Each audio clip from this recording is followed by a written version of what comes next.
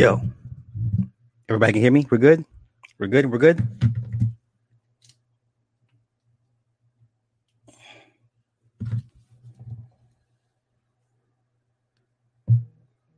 Give me one moment.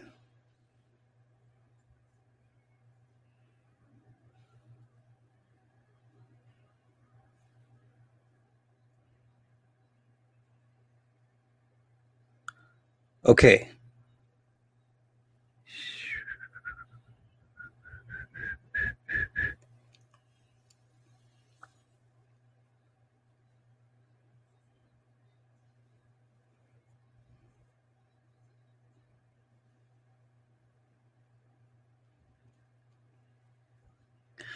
All right. So I got here and I got here. Live chat. Okay, Native. Hey, Edmund, Jeline. Hey, how you doing? Miss Jeline, I hope all is well. Renzo, Celio, I got Steepage. Steepage, seriously. Everybody in the chat over here. I got Genesis. Hey, Malg's, Dinah, Steve, Tyrone. All right. Clockwork. Yeah. So, all right, let's get into this. Teku, hey, what's happening? I haven't done one of these in a while. I know I still owe Edward Bailey. I know the custom reviews, brother. You be picking some obscure movies that's kind of hard to find. So you just got to bear with me. I found two of them. I got to locate the third one so I can knock them all out at once. So just bear with me, bro. You know, when you order custom stuff, you can't rush custom. So if future reference, if you guys ever donate for a specific movie review, it is a custom movie breakdown. Okay, it's custom. It means I take my time with it. Okay, all right. So let's talk about some movies tonight. It won't be long. I only got 3 lined up. All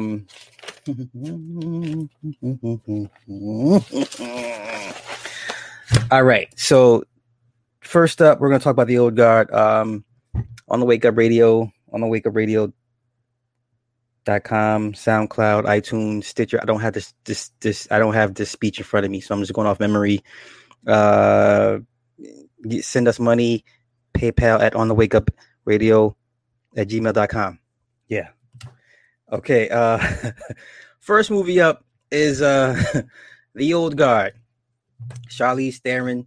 I make no bones that I do not like Charlize Theron as a person for how she's raising that boy into a girl, but I would keep my personal gripes aside to properly break down this movie.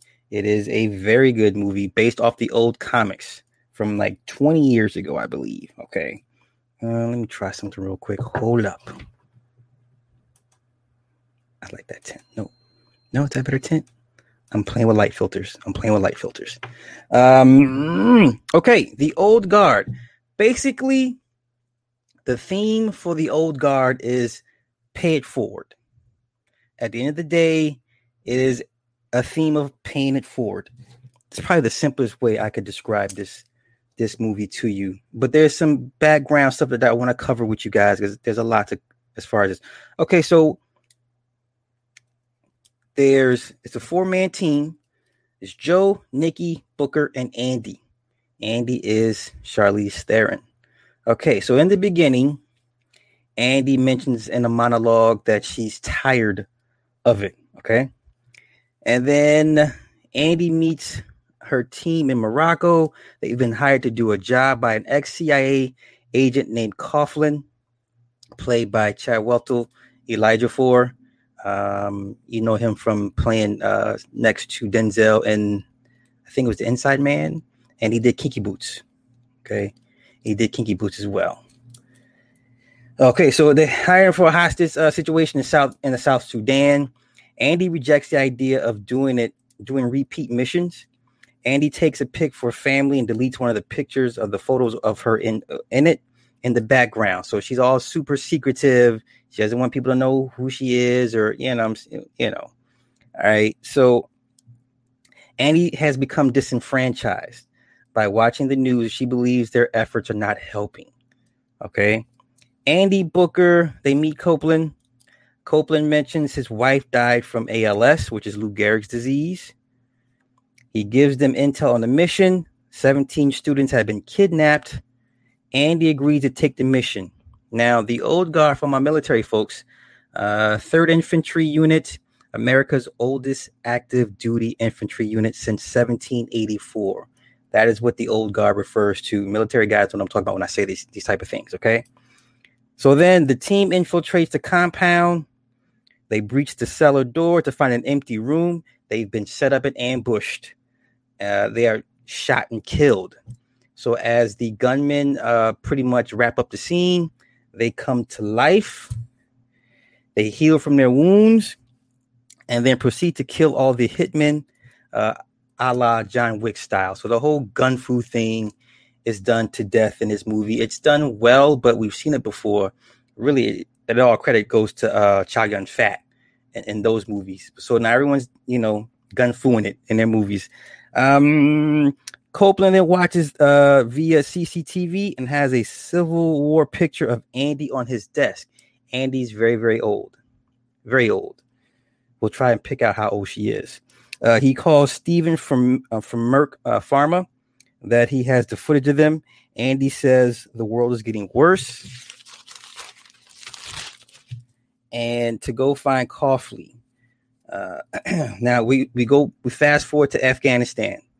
Nile, the young sister in this particular movie, she leads a female squad of Marines on a search for a terrorist. Nile finds the terrorist and shoots him, injures him. While tending to his wounds, he slashes her throat, killing her. The team back at Andy's team, they have a dream of Nile and vice versa. So they dream of each other. Okay, so in this universe, all these immortals, they dream of each other. So that's one way for them to locate each other. Okay, Nile wakes up in the infirmary.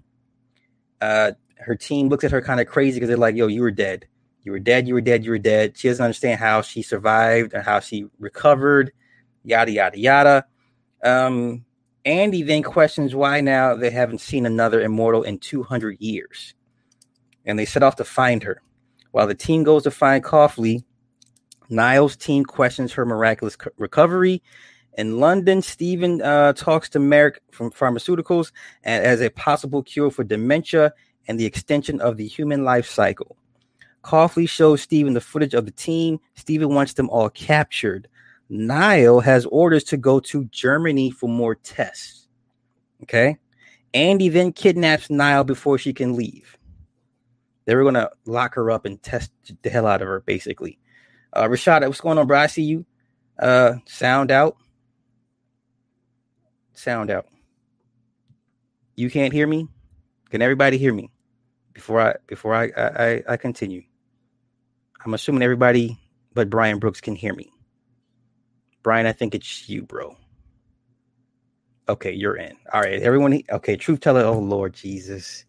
Truth Teller somehow has meandered his way. All right, cool. So during the drive, Niall tries to escape. Andy then shoots Niall in the back of the head. Niall recovers from the gunshot wound. She's immortal. Okay. Andy gives Niall the lowdown. Niall begins to pray. Andy says God doesn't exist. Now, mind you, I noticed a lot of common themes with movies with old characters. They all pretty much say God doesn't exist. So that's a common theme with these particular movies. Niall then says, my God does. Andy says, there was a time she was worshipped as a god. Niall attempts to hijack the plane. Andy shoots the pilot and tells him to play dead in Russian. Andy begins to spar with Niall. Andy breaks her arm and leg. Of course, she recovers. Niall recovers faster than the others. Niall agrees to disappear from family and join the team. Outside of Paris, Niall meets the rest of the team. Niall is told they fight for what is right. Niall says the dreams are like homing beacons to find each other. Or I'm sorry, Nick says that. Booker was the last one they found since 1812. Nikki and Joe met during the Crusades. So this is how old these guys are. They met during the Crusades. They were in. Okay, here's a twist. They were enemies. Now they're lovers. Joe and Nikki are guys. So I guess. Okay. They just had to throw that in there. Andy predates everybody. She derives from the Scythians. Okay. Scythians. That's an old clan of people. Let me find it real quick. Where's my notes? Oh, shit. Don't tell me I ain't got my notes. Bear with me. I'm trying to find the Scythians, y'all. Here we go. Okay, so Andy's name is shortened. Her full name is Andromache. What is Andromache? There's a picture of a Greek tragedy in the movie on Coughley's desk or on his backboard. Okay, Andromache is a tragedy in 5 acts by French playwright Jean Racine. Okay, basically, it tells what happened to Hector's family after Achilles killed him during the Trojan War. Okay? I'm not going to get into all that. I'm not even going to get into all that. It's not that serious. I just want to find the Scythians part. Okay, here we go. Scythians from Greece, known as Scyth, Saka, Sake, Iskuzai, or Askuzai, were nomadic people who dominated the Pontiac steppe from the 7th century BC up to the 3rd century BC. They were part of the wider Scythian cultures stretching across the Eurasian steppe, which includes many peoples that are distinguished from the Scythians. Okay. Scythians are generally believed to have been of Iranian origin.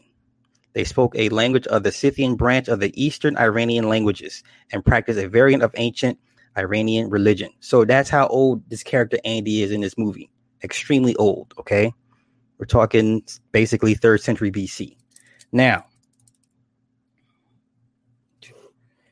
Andy says they're not completely immortal. They can die. Andy says one day your wounds no longer heal. Nobody knows when and why. Later that night, Niall dreams of a woman locked in an Iron Maiden drowning in the sea. She kept drowning repeatedly over and over. Now, we're getting to some backstory. If you read the comics, then you know in the comics, Andy's former friend, lover, they go at it because basically Andy's former friend, lover has grown to really hate humanity for what they did to her and just overall suffering and stuff. Okay. Now, Quinn was a Mongoloid, the first immortal Andy ever found. They were together during the Salem witch trials. They were captured. Andy and Quinn were then found guilty of witchcraft. They tried to hang them. It wouldn't work because they kept recovering from their broken necks. And they were thus cementing their status as witches. Okay. But then Quinn was locked in an Iron Maiden and then thrown overboard into the sea. Andy escaped and tried to find Quinn to no avail. Andy blames herself. Quinn was in the sea for 500 years. So this woman that's basically immortal kept drowning over and over, locked in this Iron Maiden in the bottom of the sea. Okay, so I would assume when she gets out, she's pretty angsty. All right. Later that night, the team is ambushed and Joe and Nikki are captured. Booker and Andy and Niall go to Paris to retrieve the guys. During the abduction, Joe professes his love for Nikki and they kiss. Oh God. Oh. Anywho, okay. Booker, Andy, and Niall go to one of Andy's cave hideouts. And it's an abandoned mine. There's ancient artifacts, an old Victorian painting of herself, a Rodin sculpture. Back at Merck Pharmaceuticals, Joe and Nikki are tortured for the sake of science. Merck wants to crack the genetic code to make cures for diseases. Okay. Earlier during the ambush, Andy was stabbed. She's still bleeding. Andy has lost her regenerative powers. So she can no longer heal herself. Okay. Booker tells Andy his third son died of cancer in 1942. He tells Andy, if you try to touch the lives of loved ones, they will ask for your attributes. You'll later watch them suffer and die, and they'll tell her that she doesn't love them. Okay, during flashbacks while Booker's son was dying while he was dying, his son cursed him. Okay, so this is part of the curse of being immortal. The family wants what you have. When you can't give it to them, they'll curse you for having it. Okay, this is like the lifelong grief of an immortal, basically. Andy goes to a store for medical supplies. The clerk then takes her to the back room and bandages her up. The clerk tells her, today I put this on your wound. Tomorrow you help someone up when they fall. So once again, the pay it forward theme is very apparent in this movie, and it's going to be very key at the very end. Okay. Andy has a flashback to when her immortal companion died in battle. He was a brother. He got cut in the stomach, and then he's laying there dying. His wound's not healing, and they're like, what's the problem? He's not healing. And he's like, it is time, as he dies. Okay. Coughley and Merrick have a falling out. Merrick wants to do indefinite testing. Okay. Niall reveals to Andy her dad was Kaya. Andy says she's forgotten what her mother and sister look like and admits she stopped looking for Quinn. Booker finds the Merrick lab in Surrey, England, to go to rescue Joe and Nikki. Booker hands Andy a pistol. Niall has a change of heart and discovers a full clip in the trunk of the car and realizes Andy has been given an empty pistol. Meanwhile, Andy and Booker find Coughley. Coughley has been keeping a timeline of Andy and her team's exploits of all the people they've helped. So he has this huge wall, and he got the strings and it's linked to the pictures. So, and he has links to every person they've helped. Okay, which is going to be important towards the end. Keeping timeline. Okay. Booker then shoots Andy in the side. Copley reveals he's been tracking her kind for years and wants to crack their code to their immortality. Okay.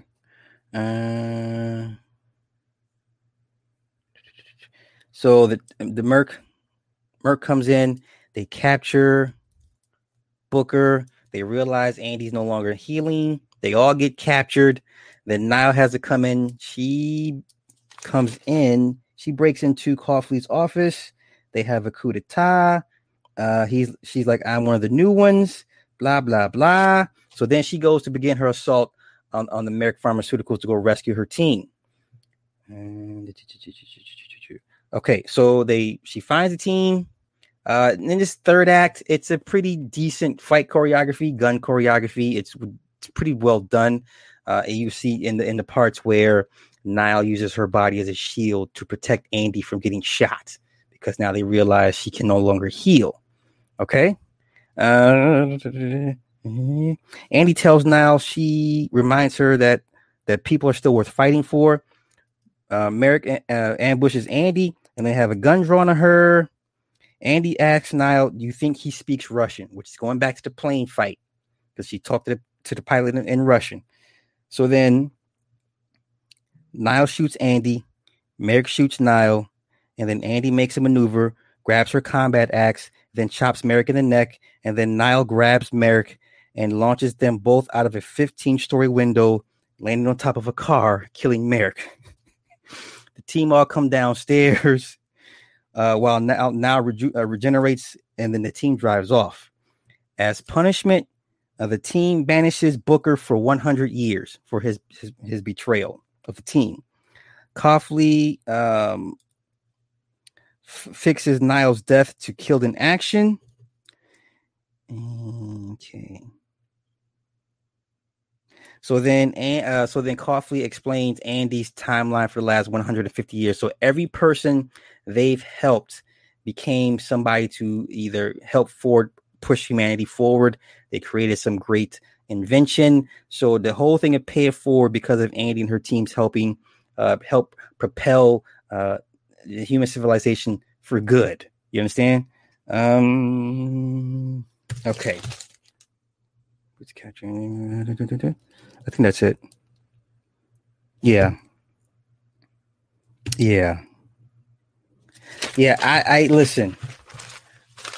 It was decent. I watched it. I don't, like I said, I don't care for Charlize Theron like that. I really, really don't. I really, really don't. Hold up. Okay.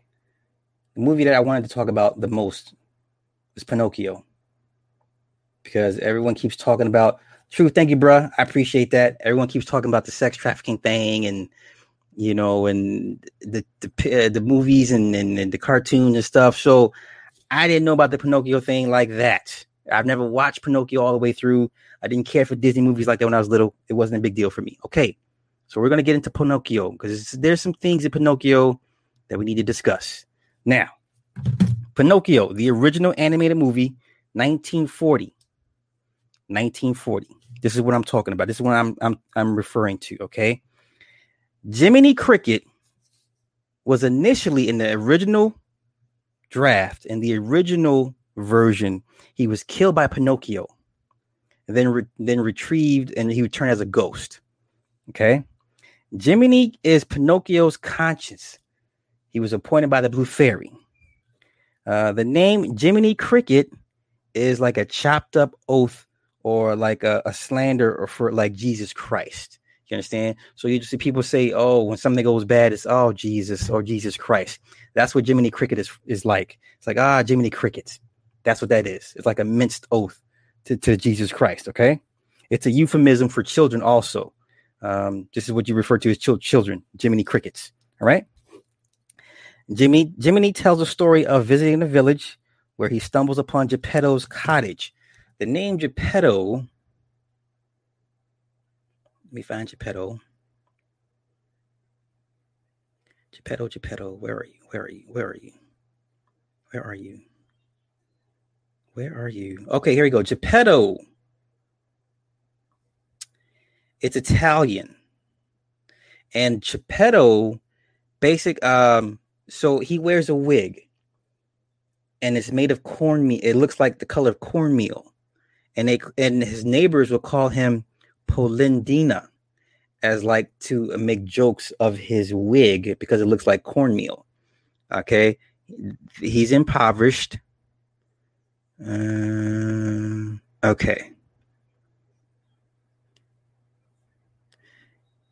it's a play on the word Giuseppe, which Giuseppe is Italian for Joseph. So basically, Geppetto is Joseph in Italian slang, kind of sort of. Okay, so let me get back to the story. Okay. Geppetto's a wood carver. Jiminy discovers the Pinocchio puppet after he goes into the house because he's looking for warmth because he's homeless. He's a homeless cricket. Okay, he's a homeless cricket. Now another version of Pinocchio. Jiminy was a little boy that's turned into a cricket as punishment. That was another version they discussed. Okay, Geppetto puts the finishing touches on Pinocchio. Geppetto wishes for Pinocchio to become a real boy. Geppetto makes his wish on a wishing star that night for Pinocchio. The Blue Fairy then shows up and grants Geppetto's wish. Okay, Pinocchio has to prove himself brave, truthful, and unselfish to be considered a real boy. He has to know the difference between right and wrong using his conscience. Pinocchio asks, "What's a conscience?" And Jiminy volunteers to explain to him what a consciousness is. The Blue Fairy then recommends Jiminy and knights him as such. And then he gets brand new clothes and a walking cane, okay? Or an umbrella. Okay? Jiminy then tries to teach Pino, that's his nickname, to whistle or yell when he's faced with temptation, okay? Because Pinocchio doesn't know any better, right? Geppetto wakes and discovers Pinocchio. Pinocchio tells Geppetto the Blue Fairy came and that he has a conscience. Pinocchio begins playing with a candle and his finger catches on fire. Of course, Geppetto puts it out, but he doesn't know any better. Okay. Next day, Pinocchio is off to school and comes across Honest John.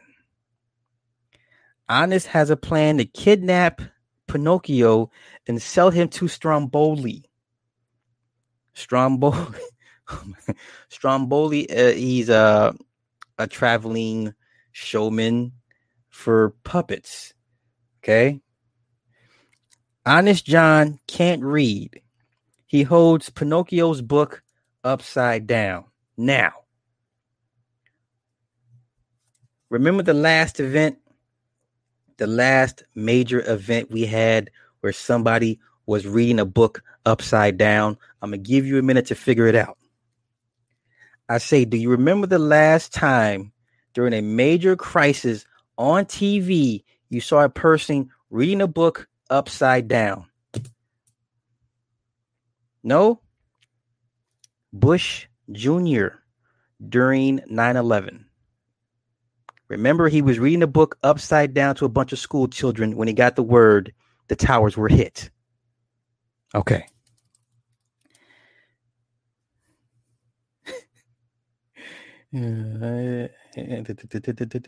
Okay, so then Pinocchio's on his way to school, and he comes across Honest John, and Honest John's like, "No, you should be in the theater because you're really good at what you're really good. You should be in the theater." Jiminy overslept, and then he sees Pinocchio with Honest John. Jimmy tells Pino Honest John is temptation, but Pino still leaves with Honest John. Later that night, Pinocchio performs for a crowd for Stromboli. Pinocchio doesn't come home that night. He's with Stromboli. Okay. Stromboli says she's face will be in every town. Pinocchio says she will. Now that threw me off. The she part. That totally threw me off.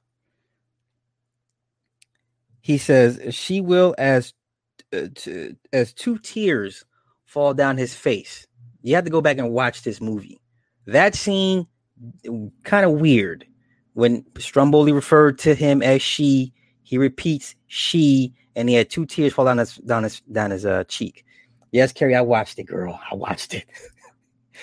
Okay, and then Stromboli locks Pinocchio in a cage, and they ride off while Jiminy watches. Then Jimmy decides to wish luck. He goes back to wish Pinocchio luck. He goes into the carriage. He discovers he's being held hostage. Geppetto goes into the room looking for Pino. He sees a horse-drawn carriage, not knowing Pino is inside. The Blue Fairy shows up in the carriage and asks, why didn't he go to school? He lies to her about being attacked by monsters, and his nose begins to grow so long that a bird's nest forms at the end of it. She frees him, and then they escape. At the Red Lobster Inn, Honest John, Kitty, and Cochrane. Cochrane propositions Honest John to find stupid, disobedient boys for him to take to Pleasure Island. He says they never come back as boys. On the way back home, Honest John catches up to Pinocchio. Honest John convinces Pinocchio he's allergic and needs a vacation on Pleasure Island. Pino meets other boys with Coachman on their way to Pleasure Island.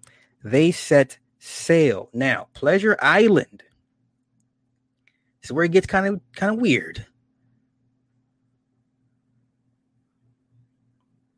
Okay. It is implied to be an illegal or extremely notorious place. There, the boys are free to do whatever they please, such as smoking, drinking, alcohol, fighting, wrecking the place, and other deeds that good children wouldn't do. Food, alcohol, and tobacco are made freely available on the island. The boys are also free of the law and any parents or cops who could stop them from being naughty. Essentially, the island is designed to be the perfect bad boys' paradise. However, once the boys have spent enough time being bad, they begin to succumb to a deadly curse that exists over the island. planted via dark magic by the coachman himself, which turns them into donkeys, making them complete jackasses of themselves and behaving like destructive animals. Now, they usually lose the ability to talk, though some donkeys, like Alexander, can still talk and then finally go on all fours. The donkeys are then rounded up by the coachman and his minions and then inspected. Those who can no longer talk are stripped of their clothes and thrown into crates and then taken back to the mainland via ferry and are finally sold by the coachman into hard labor in salt mines, at the circus, and possibly other places for money. The few donkeys who retain their voices, however, are not shipped with the others and are presumably kept by the coachman until they are to completely lose their voices or possibly disposed of to prevent them from warning other victims who come to the island. It appears the curse takes effect once the boys have committed enough bad behavior. There appears to be no way to stop once the transformation begins and appears to be permanent, as even remorse for their actions doesn't reverse the effects, and Pinocchio's donkey ears, tails, and bray and his laugh do not disappear. Okay, that's the backstory of Pleasure Island. Holy cow, am I battery dying already? Wait, bear with me, hold up. Yeah. Oh, come on, don't do this, don't do this, don't do this. Don't do this. Hold up, y'all. Technical difficulties. Technical difficulties. Shit.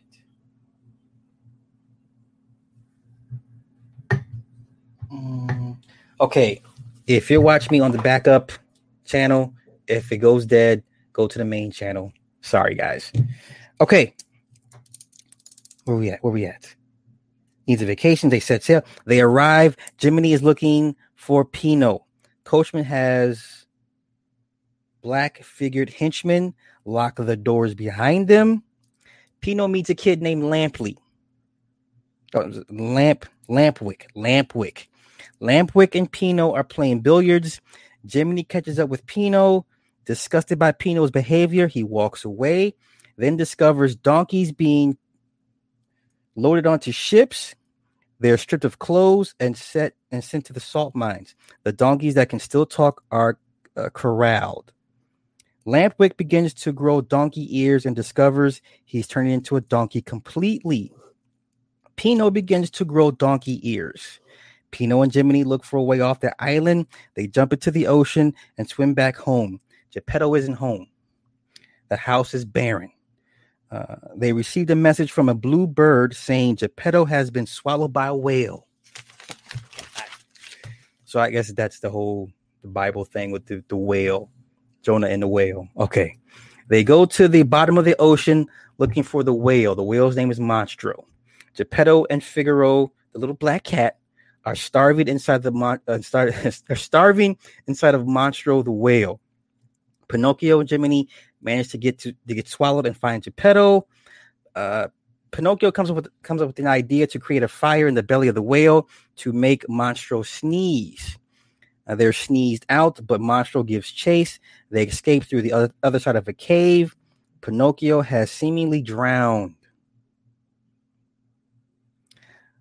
The voice of the blue fairy speaks, and then Pinocchio becomes a real boy. Jiminy gets a gold star. The end.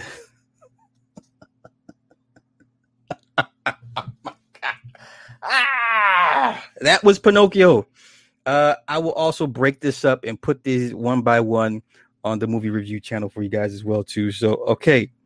Now, the movie breakdown of the night that let me just be honest. Black people, this is your movie.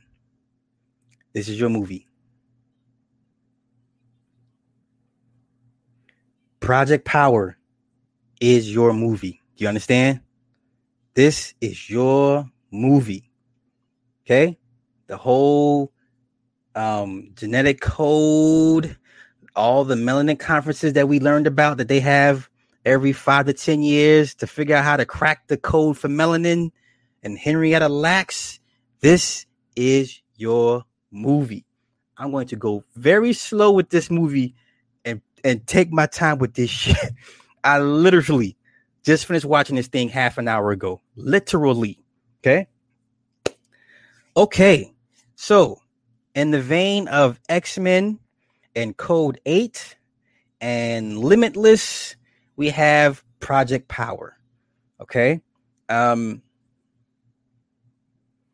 Joseph Gordon-Levitt, he plays Frank. Dominic Fishback is clearly the star of this movie, the little black girl that raps. She plays Robin. Jamie Foxx is Jamie Foxx.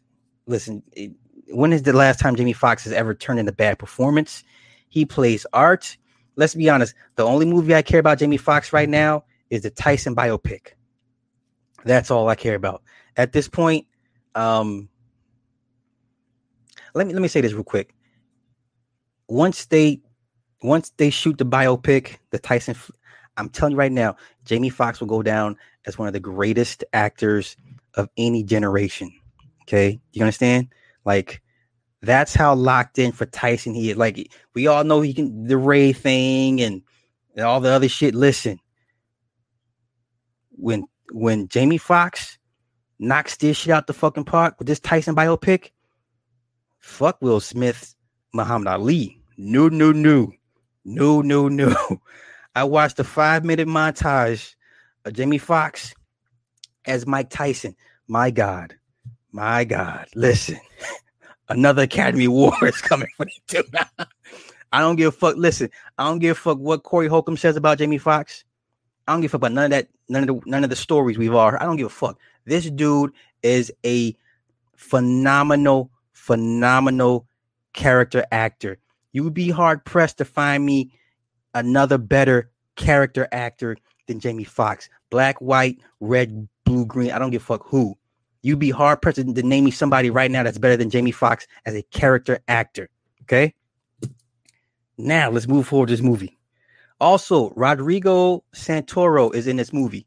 Well, Sly, who the fuck is Rodrigo Santoro? Yeah, if you watch 300, he played Xerxes. He's in this movie. Okay. So that I had to get that out the way. I had to give a shout out to the chirp for Nick's sake. Lacquer, hey mama. Let's see. All right, so let me get into this. So there's a gang meeting in a shipping yard for power. It's a drug. Okay. Machine Gun Kelly's in this as well as two. 6 weeks later, there's 911 phone calls flooded with calls about superhuman feats from the taking the pill power. Okay. Robin gets jumped trying to sell power. They're discovered by Frank the cop. He lets the 3 offenders leave. Frank and Robin have a working relationship. She supplies him power. He's a cop. Okay. He gives her a dirt bike from the police impound. Radio interviews talk about videos of superhuman feats. A kid running 35 miles per hour. Now let's get into the human realities of that. If a human ran 35 miles an hour, his tendons would explode. You understand? That's scientific. If you ran more than 35 miles an hour, your fucking tendons would explode. But, I'm trying to keep this thing grounded.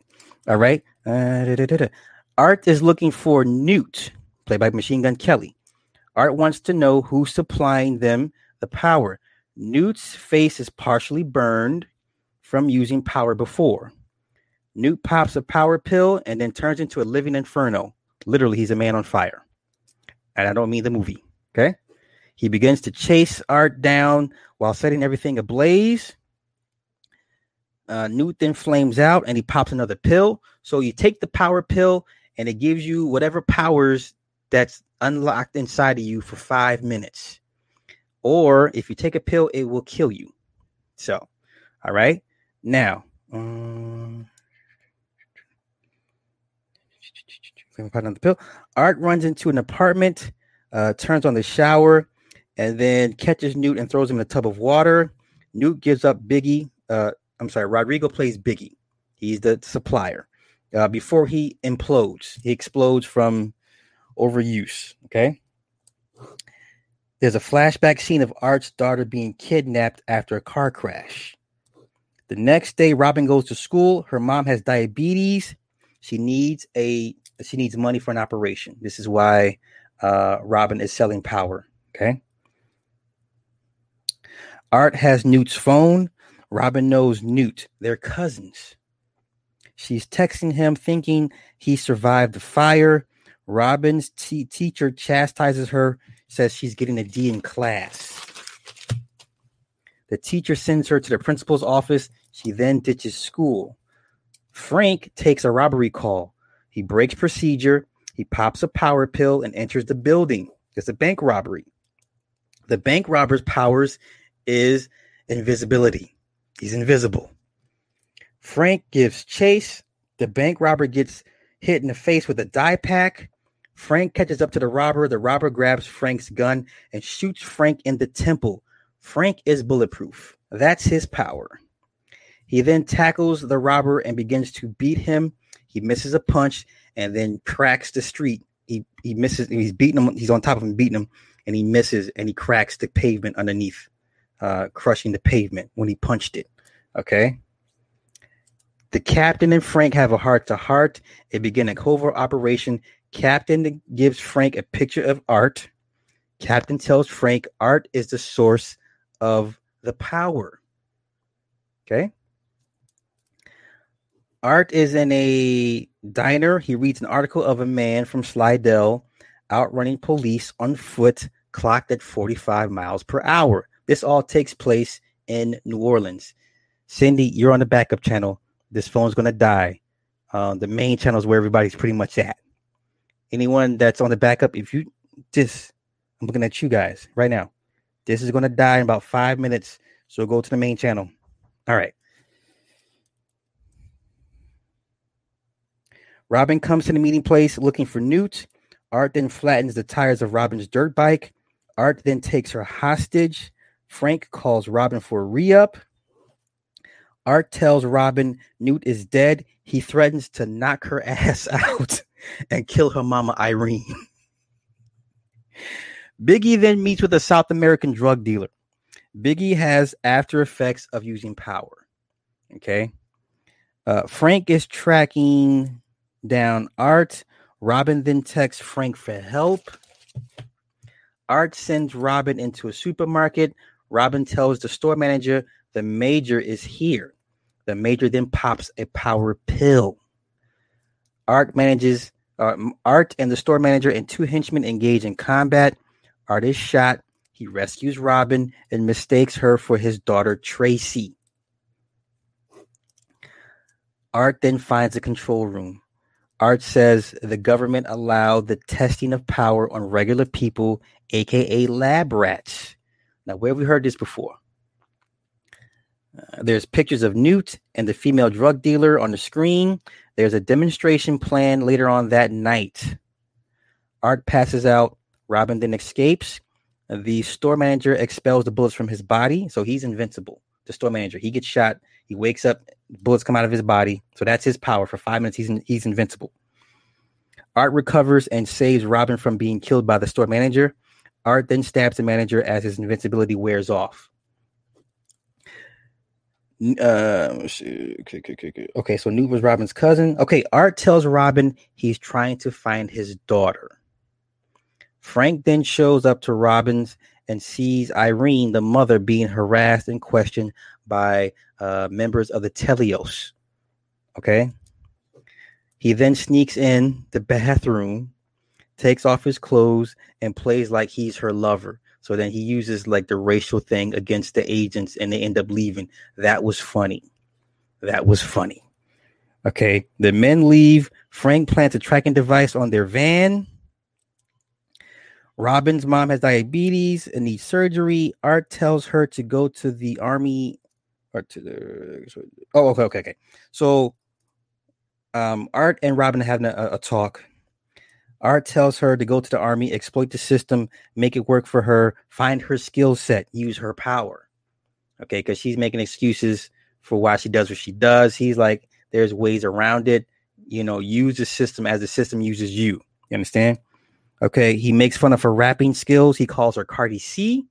She then begins to freestyle off the words he gives her. He gives her the word feline, seismograph, and antibiotic. And she freestyles all three of these words into a rap. Okay, so then he's impressed.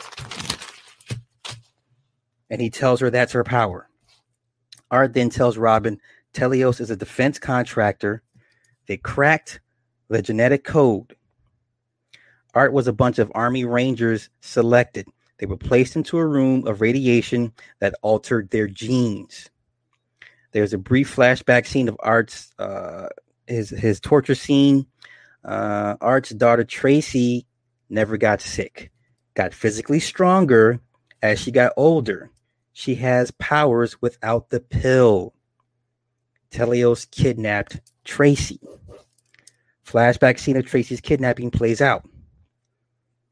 Frank is talking to Telios agents. Art tails a guy to a secret demonstration in the back of a check cashing place. Biggie details. Okay, so Biggie gives the breakdown of how power works. Power is derived off animal abilities. The examples given were a lizard for body regeneration, an octopus for camouflage, a wolverine frog that breaks its own bones to use as weapons. So it breaks its own bones, it protrudes out of its skin, and then uses it for weapons. An owl for night vision, mice for body dexterity. Okay, so then Frank finds Robin. Frank wants to know where he is. Biggie gives a woman a power pill for demonstration. She begins to display thermal regulation power. This woman displays, she's like the Iceman. She has ice abilities, freezing abilities, but they have to keep the room for her warm, or else she'll freeze to death, per se. You understand? If it makes sense. So then, Art breaks in, and then he approaches Biggie. He takes him hostage. Everybody has guns drawn. A henchman pops a pill. He then explodes. A shootout happens. Okay. This is the best part of the movie, clearly. So now the viewpoint goes inside the cage or the tube with the woman. So while she's freezing to death, in each pane of the window of the glass, you see some action. Someone's getting shot, stabbed, beat up. It's a beautifully shot scene. And all the while, you see this going through the glass. The woman is literally freezing to death. Her hand breaks off. You know how liquid nitrogen, you freeze the body part and you remove it and it breaks off. So she's dying from basically from freezing, she turns into an icicle. She ends up dying. Okay. Art then recaptures Biggie, shoots off his fingers. Frank approaches Art from behind. Biggie pops a power pill and begins to turn into a 10-foot behemoth. If you watched the movie, seen the movie, what is it called? Not The Extraordinary Gentleman, was it? It had Sean Connery. He played a character. They had Jekyll and Hyde. They had The Invisible Man.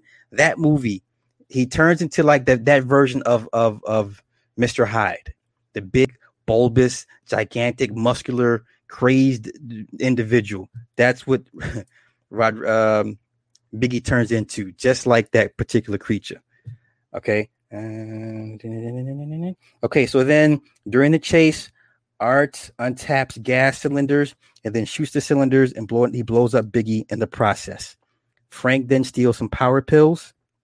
Frank takes Art into custody to the captain. Yes, thank you, League of Distinguished Gentlemen. That David, there you go. I knew somebody. I got sharp audience, sharp guys. Okay, so then Art tells Frank New Orleans is a testing site and that his captain is compromised. They're field testing to see if the compound can be stabilized for mass production. Frank then leaves Art in the car for the Telios agents to find. Art is taken to the shipping port, to the ship where they're about to sail off to sea. Okay, the original shipping yard that you see from the beginning of the movie. Okay. Frank then pops a pill and then breaks in.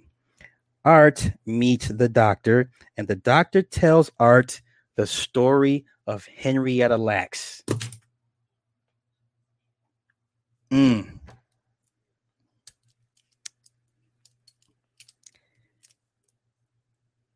Frank gets shot at the gate. Ant is told Tracy has permanent powers. Robin then infiltrates the ship.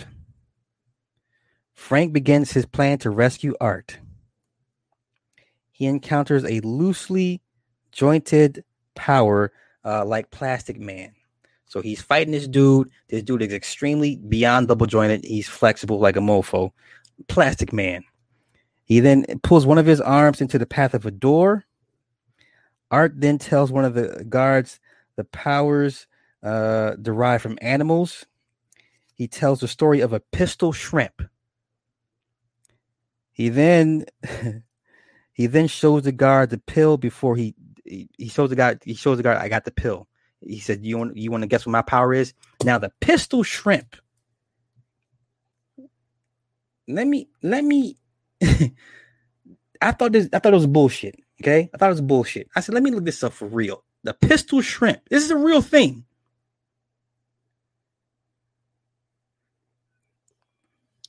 The pistol shrimp has 2 claws, a small pincer, and an enormous snapper. The snapper, which can grow up to half length of the shrimp's body, does not have 2 symmetrical halves like the pincer. Instead, half of it is immobile, called a propus, which has a socket. The other half, called a dactyl, is the mobile part. It has a plunger that fits into the socket.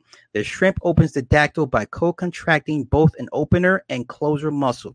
This builds tension until another closer muscle contracts, setting the whole thing off with incredible force. But that's not the killer part. The killer part is this.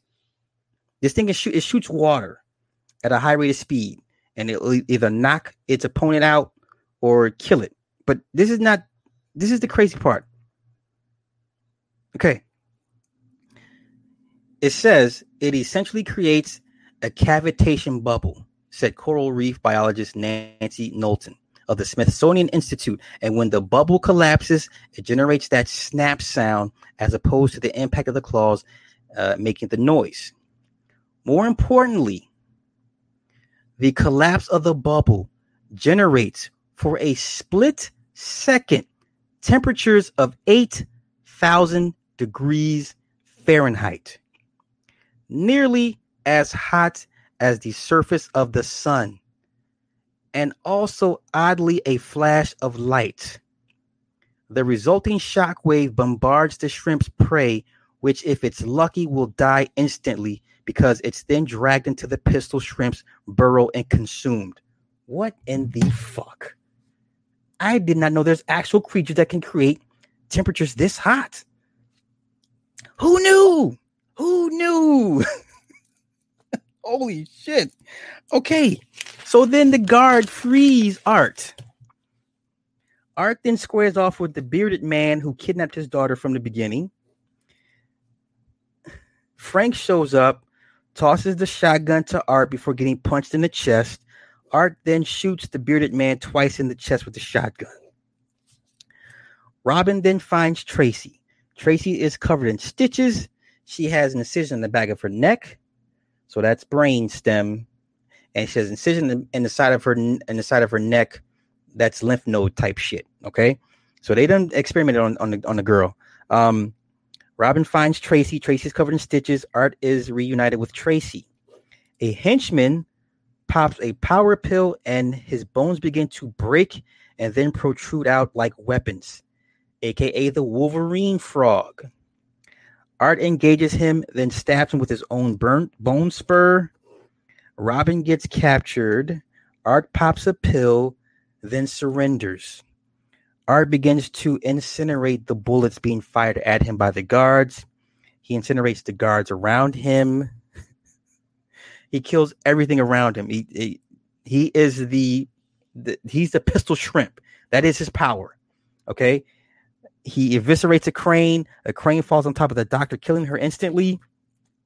After all, everyone's pretty much dead and laid out.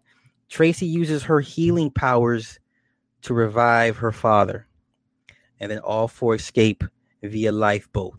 Okay. Frank decides to be a whistleblower. Art and Tracy drive off. Art left Robin a bag of money for her mother's operation. Robin becomes a rapper as her song plays on the radio.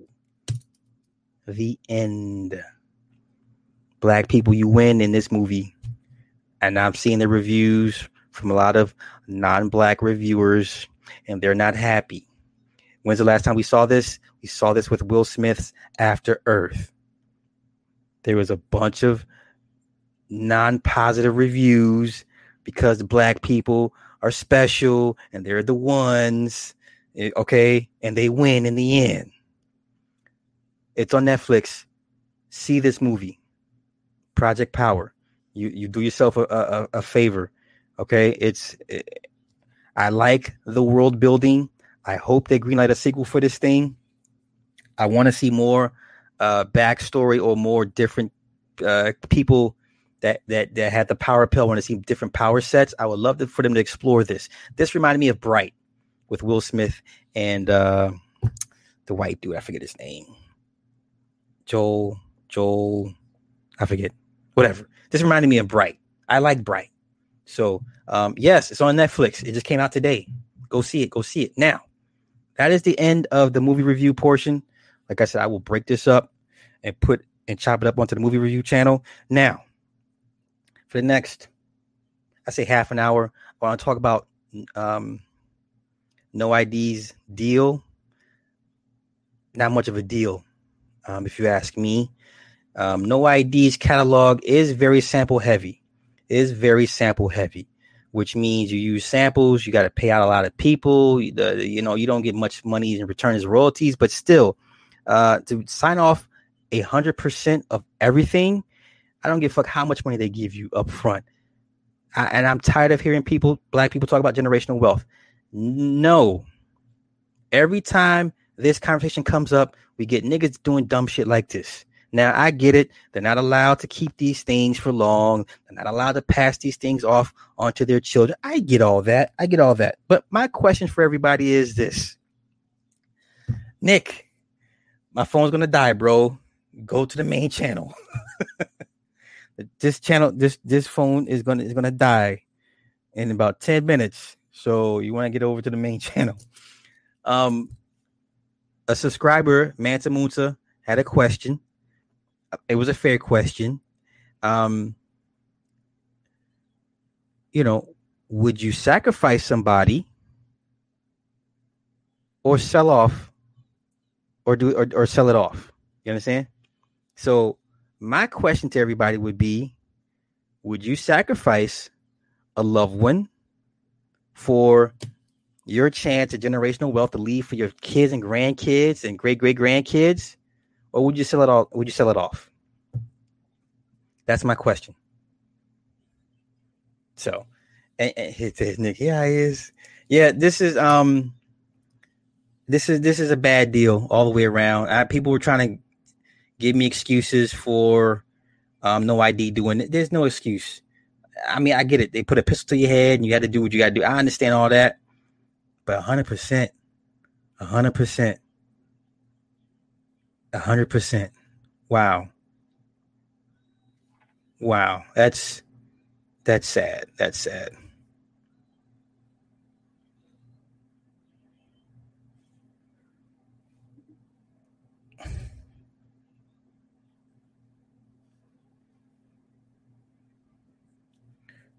My bad. Wait. All day says get up my wife, my mom. You know what? I think people make decisions like this every day. Renzo said, this fool said, he said sacrifice. I mean, that's the purpose of a sacrifice.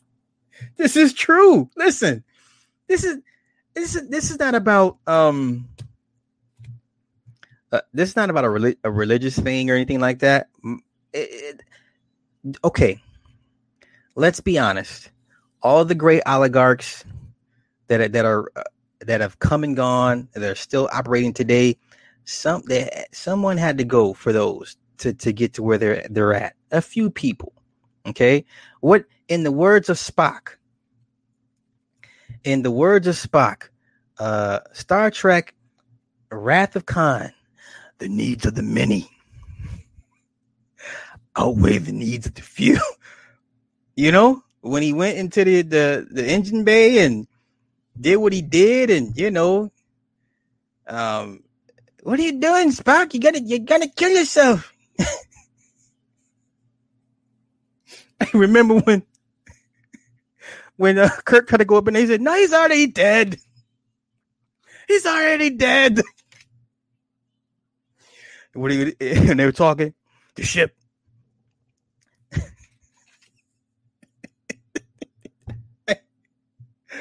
Listen, that entire scene, alone, Wrath of Khan. I mean, wait, the movie was great. That's the best Star Trek film in my eyes ever. The Wrath of Khan is the best Star Trek film, and I hate Star Trek, but I'll watch that shit religiously.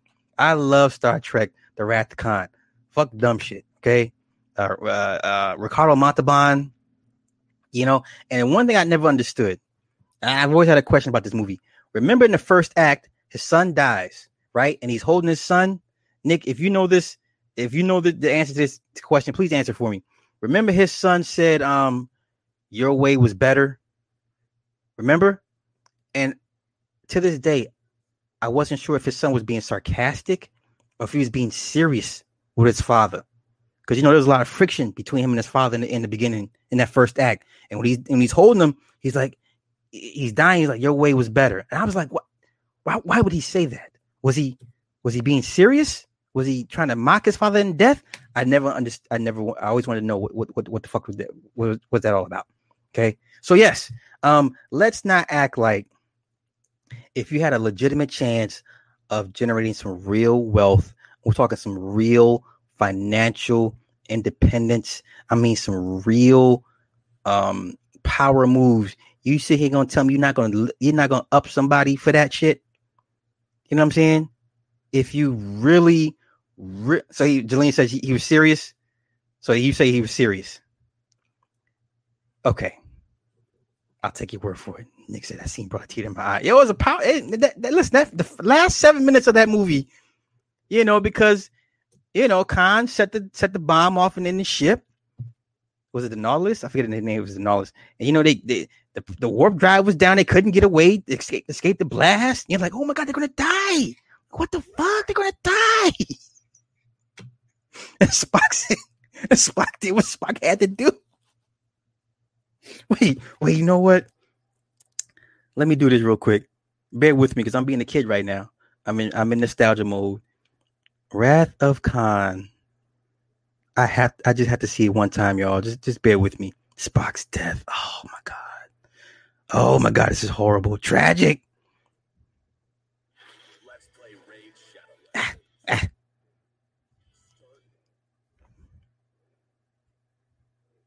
Gotta wait for the ads. Hold up.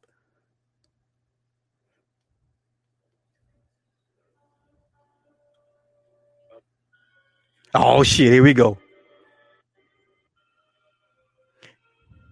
Wait. I want to say, Jim, you better get down here.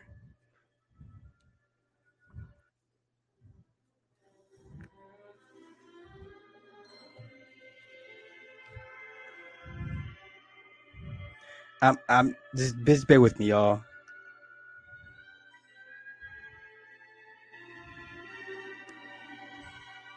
Oh shit, here you go.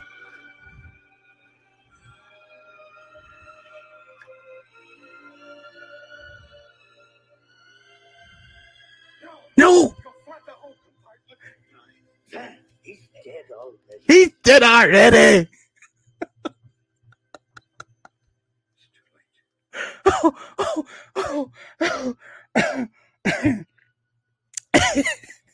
Wait, I just wanna play the conversation between him and Spock. It's powerful stuff.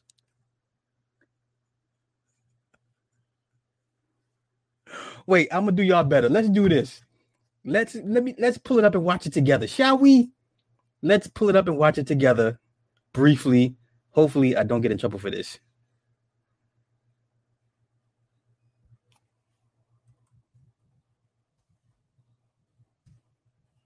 Okay, wait.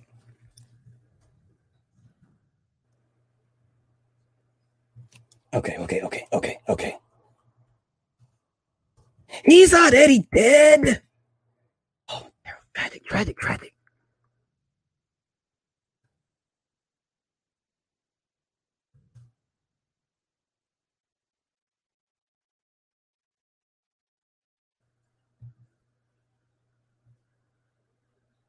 Wait, just bear with me.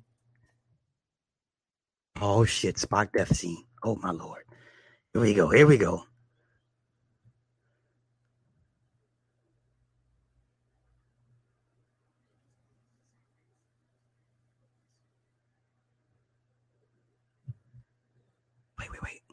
Wait, let me find you guys with me.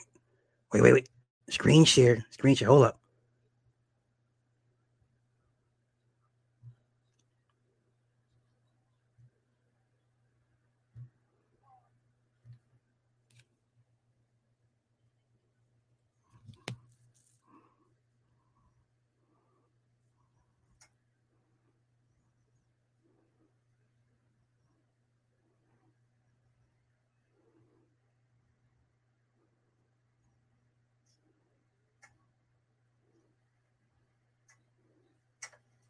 He walks into the glass because he's blind.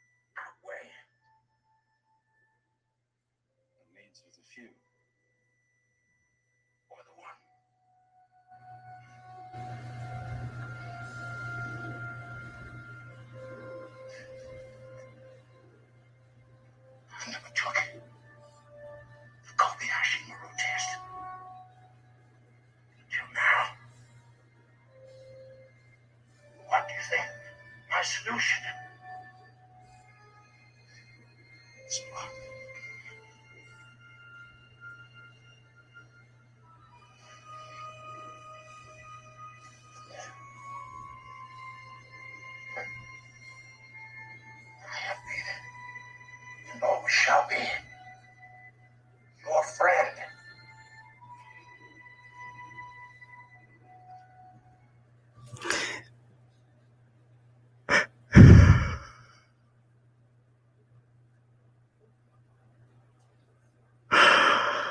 Oh, wow. Okay, I'm sorry. And we're back. We're back. Wait. God damn. Okay, so no ID. Yeah, Mozart. I did talk about it. It was a fucked up deal. Um, it's a tragic deal. Tragic. I don't give a fuck how much money you got up front for it. Um, like I said, you know, the question is, would you off somebody? Would you offer somebody in your family, one or two or three, four people, for access to real wealth? And I think most people would do it. That's just that's my opinion. It's not about what I would do. You know what the fuck I would do. But I'm just saying that I think more people would take that offer or make that decision to do so more than they care to realize or admit. You know, just goes to show once again that yes, urban artists and most artists, you know, white or black, but urban artists, especially, will never be allowed to own their masters like that to a certain extent. Now, people keep saying, well, E40, okay, E40, that's great. Let's see if E40 lives long enough to give it to his kids. Unless you can name me an urban artist that was able to pass off their musical masters to their children, maybe Quincy Jones, but who knows? You know? Um, some can't wait to screw your work up. This is true, Nick. This is true. This is true. I'm just saying. I'm just saying. Wait, Jelly, you don't like this movie at all? It's a great movie. I don't like Ricardo Montalban. What? Barry Gordy, good question. Now remember, they took Motown away from Barry. Okay, they took Motown away from Barry. They merged it under. At one point, it was under Universal. You understand? At one point, it was under Universal, but they took it from him. He didn't give that up. He didn't get that up. You know, so I can't offhand tell you anybody that in the business that was able to give the masters to their kids. You know, so I had to do some looking around and asking questions about that. But you know, that's why I laugh every time I hear these young artists talk about I got my masters. Okay, so Chris Brown said he has his, right? Tory Lanez says he has his. I'm just like, you niggas ain't even in your 40s yet. Y'all, that should be back in their hands before you know it. You know, yeah, you never get away clean. It's on Capitol. So it's, yeah, the Motown is still up and running. I'm just saying they took that shit, you know, and folded it back under there, you know, made it a subsidiary. You know, at one point, Sylvia Rhone, after she left Elektra, she did a stint at Motown. I forget who else. They had a bunch of urban guys come in and run Motown for a hot minute. You know what I'm saying? So that just goes to show right there. And you know, but yeah, that was it for the night, guys. I'm not gonna hold y'all up like that, unless you guys got any questions for me specifically. I see you, Edward. I'm working on your custom breakdowns as we speak, so I got you. Anything else? I don't think so. All right, so I thank everybody for joining, for coming in. Neo was running Motown for a little bit.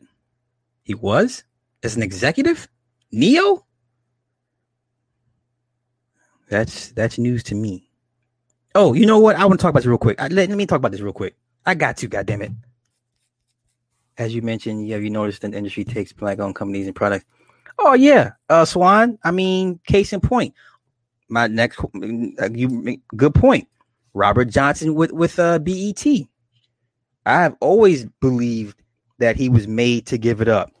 Also, Russell Simmons had to give up Def Jam. Right? Because y'all forget, Leor was a roadie for Run DMC. This is how fucked up the game is. At one point, Leor Cohen was a roadie for Run DMC. How the hell do you end up with Def Jam? You understand?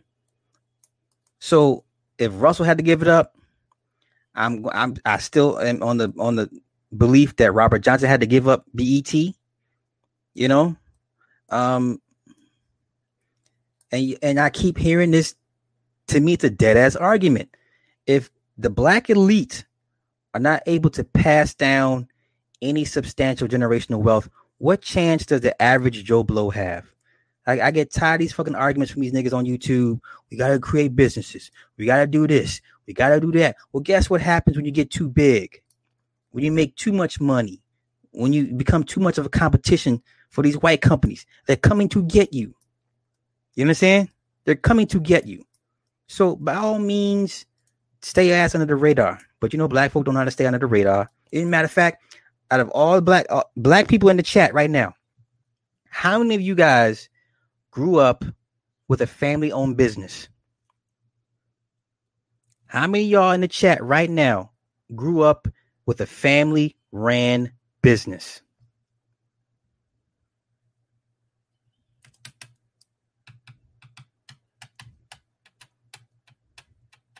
How many of you guys grew up with a family-ran business when you were little?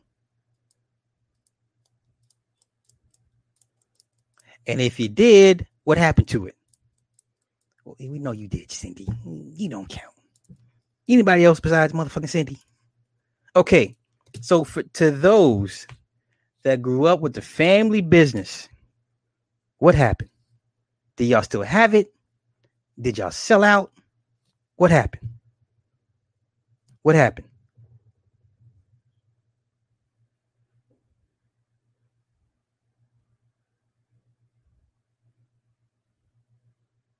My uncle ran into the ground. Oh my God. Oh my God. Yeah, but previous killed it. Oh my God. So not the evil white man didn't come through, scoop the shit up. Me and my dad's bootleg liquor business. So it wasn't the evil white man that turned it in, that killed it. Does look being a lookout for local people. Jesus Christ. Michael Jordan was given a $300 million loan and only had to pay $30 million down to buy the Hornets. Now, 8-win. That, you know what? That's another good question. Will Michael be able to leave the Hornets to his sons like Jerry West or like the Buss family was able to do it? Right? Jerry Buss left it to the brother and the sister, and all they do is fight and fuck it over. Will he be able to do what Jerry Buss did? My cousins owned a church and still running, I think. Okay.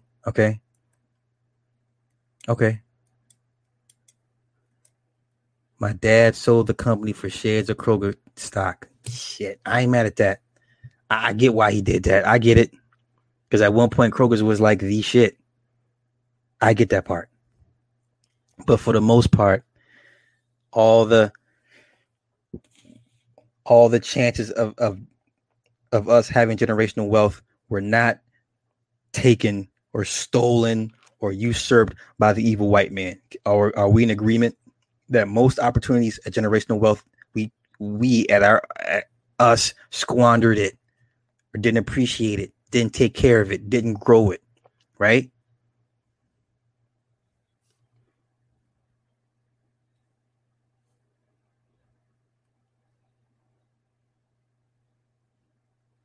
So, one more thing. I caught a lot of heat for the Susu rant. I'm not done. I caught a lot of heat for the Susu rant. I had motherfuckers coming at me at my neck, talking about you're wrong and you're xenophobist and you're talking about immigrants and that's not how Shout out to Darkman X. He broke it down for me. Okay. Everyone else was coming for my neck, right? So there's a YouTuber. There's a workout YouTuber. Okay. I'm not going to say his name. He was part of a Susu. And he brought his followers in on the Susu. And then guess what happened? Not even 3 days ago, he's on fucking YouTube. He's upset because black people can't come together and do good business. What? Really? You don't say. Now, don't get me wrong. He's an American black. He's not Jamaican. He's not African. He's good old USA. These was niggas running Susu's fucking it up. You understand? My boy just hit me up about that shit. Mal, geez, you know who I'm talking about? That nigga was mad. Listen, he said he lost $8,000 in a week. He said he lost $8,000 in a week. Nigga, listen. If I lose $1,000, nothing will stop me from coming to find you. $8,000, you sealed your fate. You understand? $8,000, you sealed your fucking fate. If I don't get you, I'm gonna get your kid. I'm gonna get your mama. I'm gonna get somebody close to you. I'm gonna get somebody.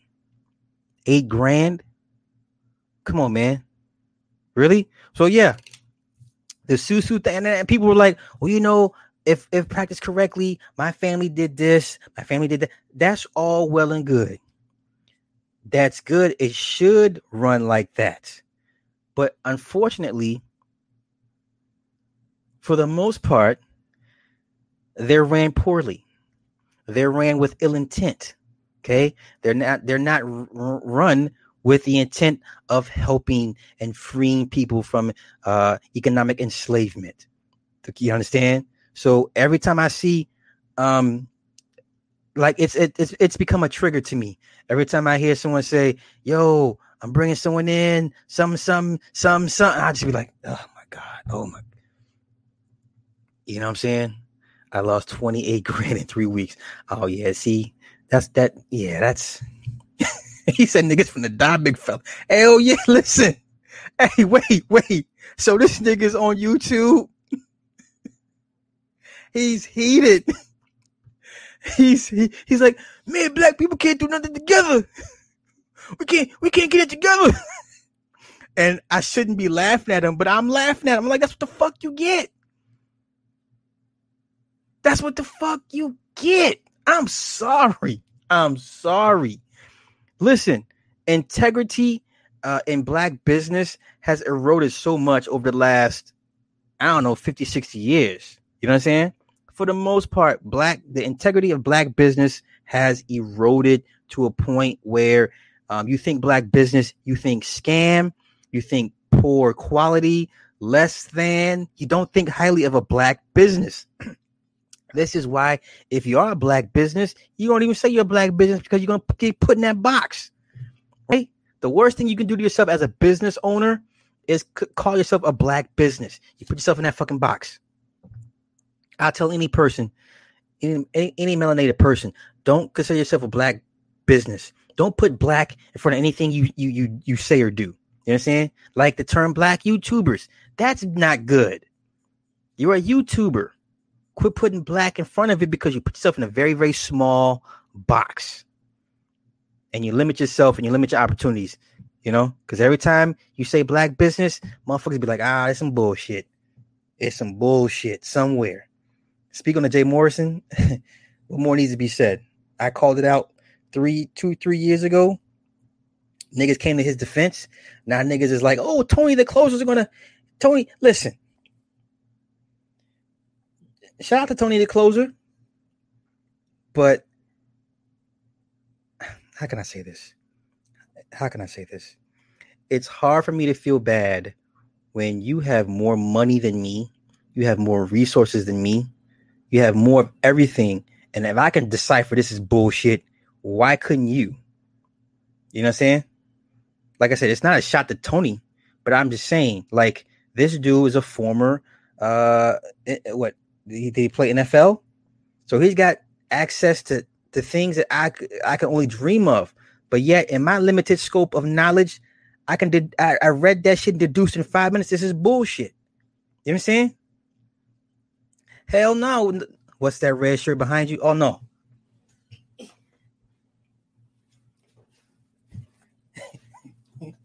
Yo, y'all see what it is? Y'all see what it is? I get the most awesome gifts. And I got these, right? And I'm going to wear it with my camos. Hold up.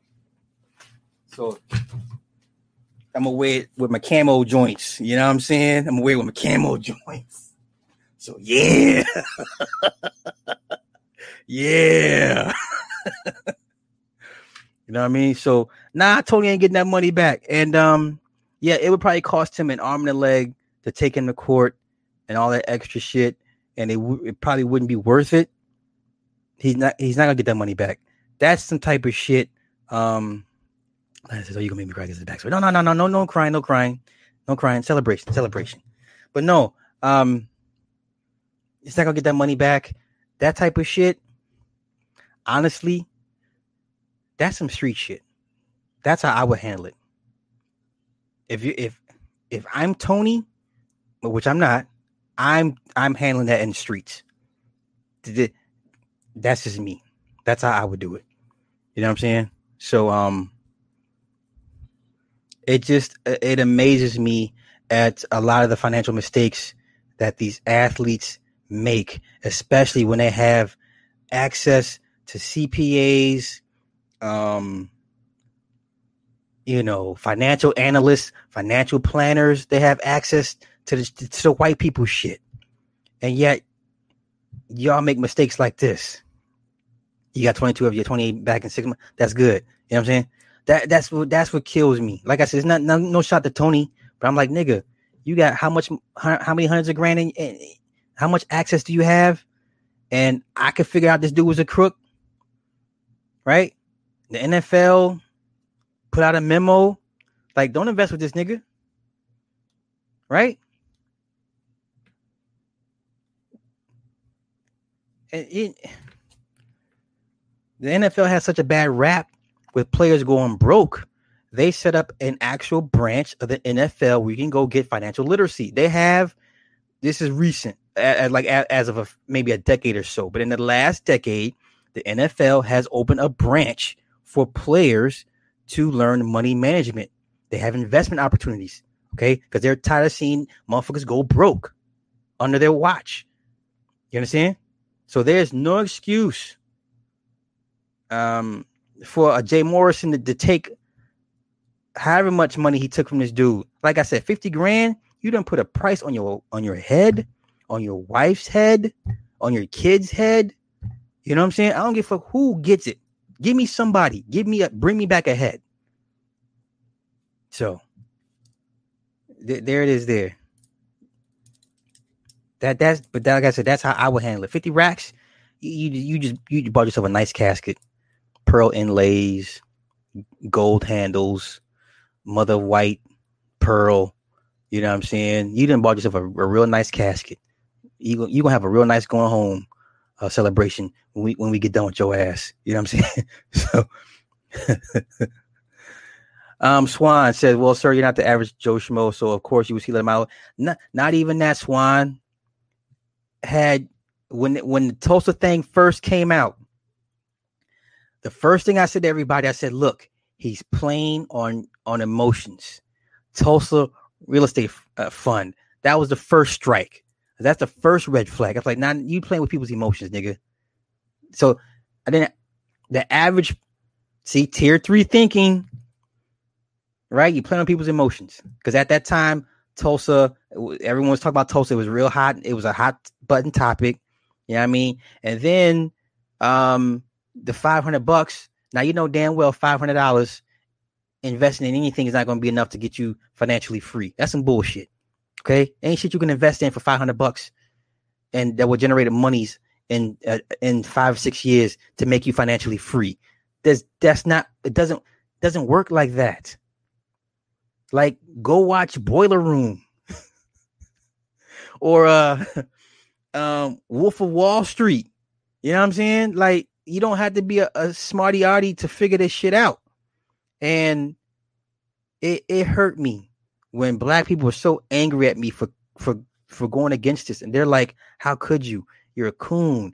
We're trying to get free and you're not helping and you're a problem. You're preventing us from getting free. For those that follow me longer, y'all remember I was catching hell.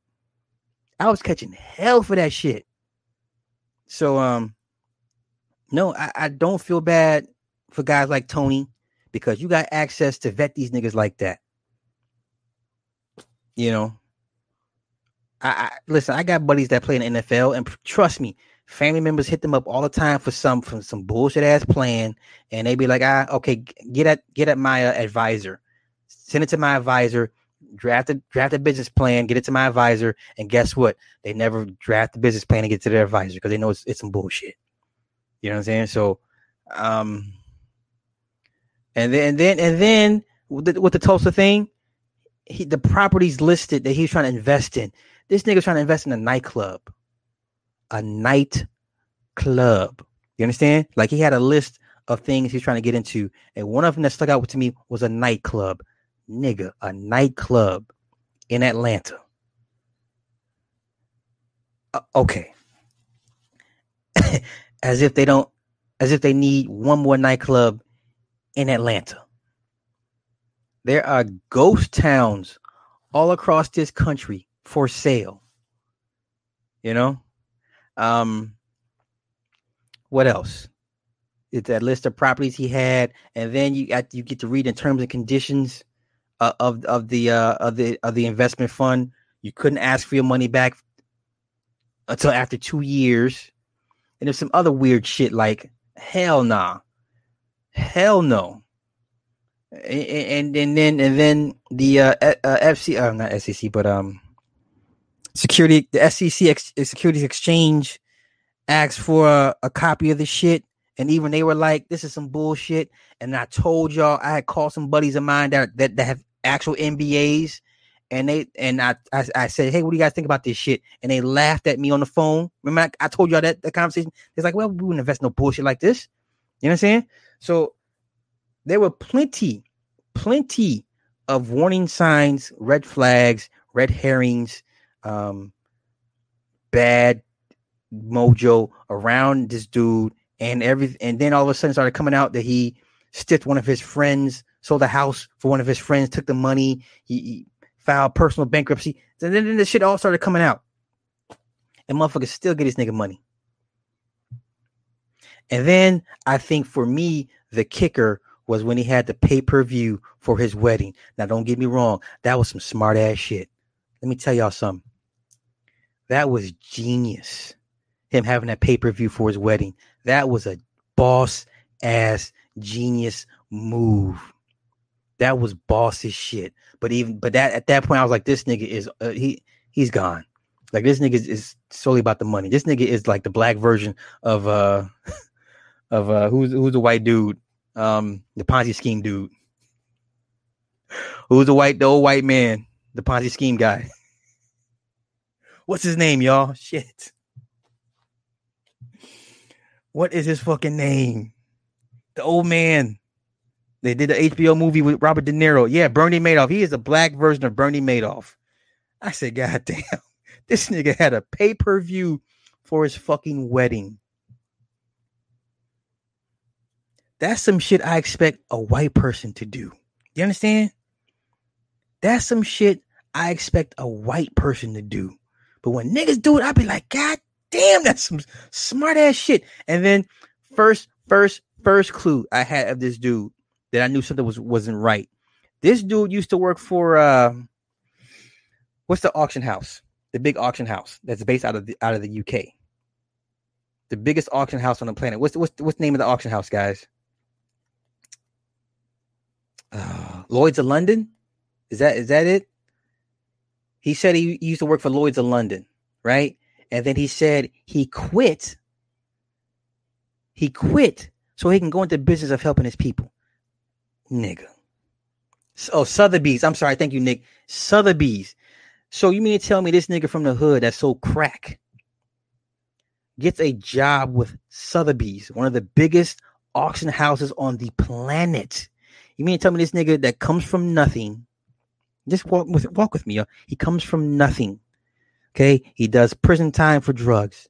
Somehow he gets his real estate license and he goes to work for Sotheby's. And then he quits Sotheby's to help his people.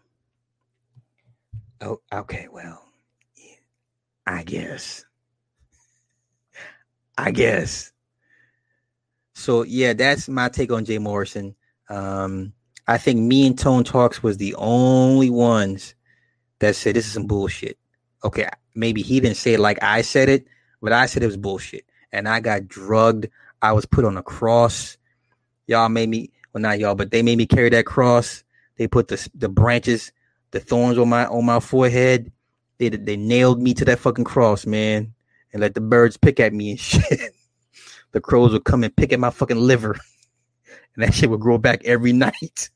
And the crows would come back in the morning and pick that shit out again. Yeah. So wow. Yeah. I'm good. I'm gonna wrap this up, y'all. I've been talking way too long. I wasn't trying to be on here this long. Tomorrow, let me say this real quick on my little rant before I end this. I want to give a big shout out to my bros, Nick Taylor and Truth Teller 410. I mean, for as much as motherfuckers don't like us or you don't like me, it warms my heart to know you niggas be watching me from the fucking clouds. You watch me and my guys from the fucking clouds, okay? And you sit at home and take notes. I'm glad we can educate you dumb niggas on some shit. I'm glad. I'm just glad we can help you niggas learn some things in life. And so please by all means, keep watching us from the fucking clouds, and we're gonna remind you niggas every fucking Sunday at how dumb you fucking really are, and how much smarter we are than a lot of you motherfuckers on this YouTube thing. We will happily remind you niggas every fucking Sunday that when it comes to the size of our brain pans, we're much bigger than y'all's. Okay, so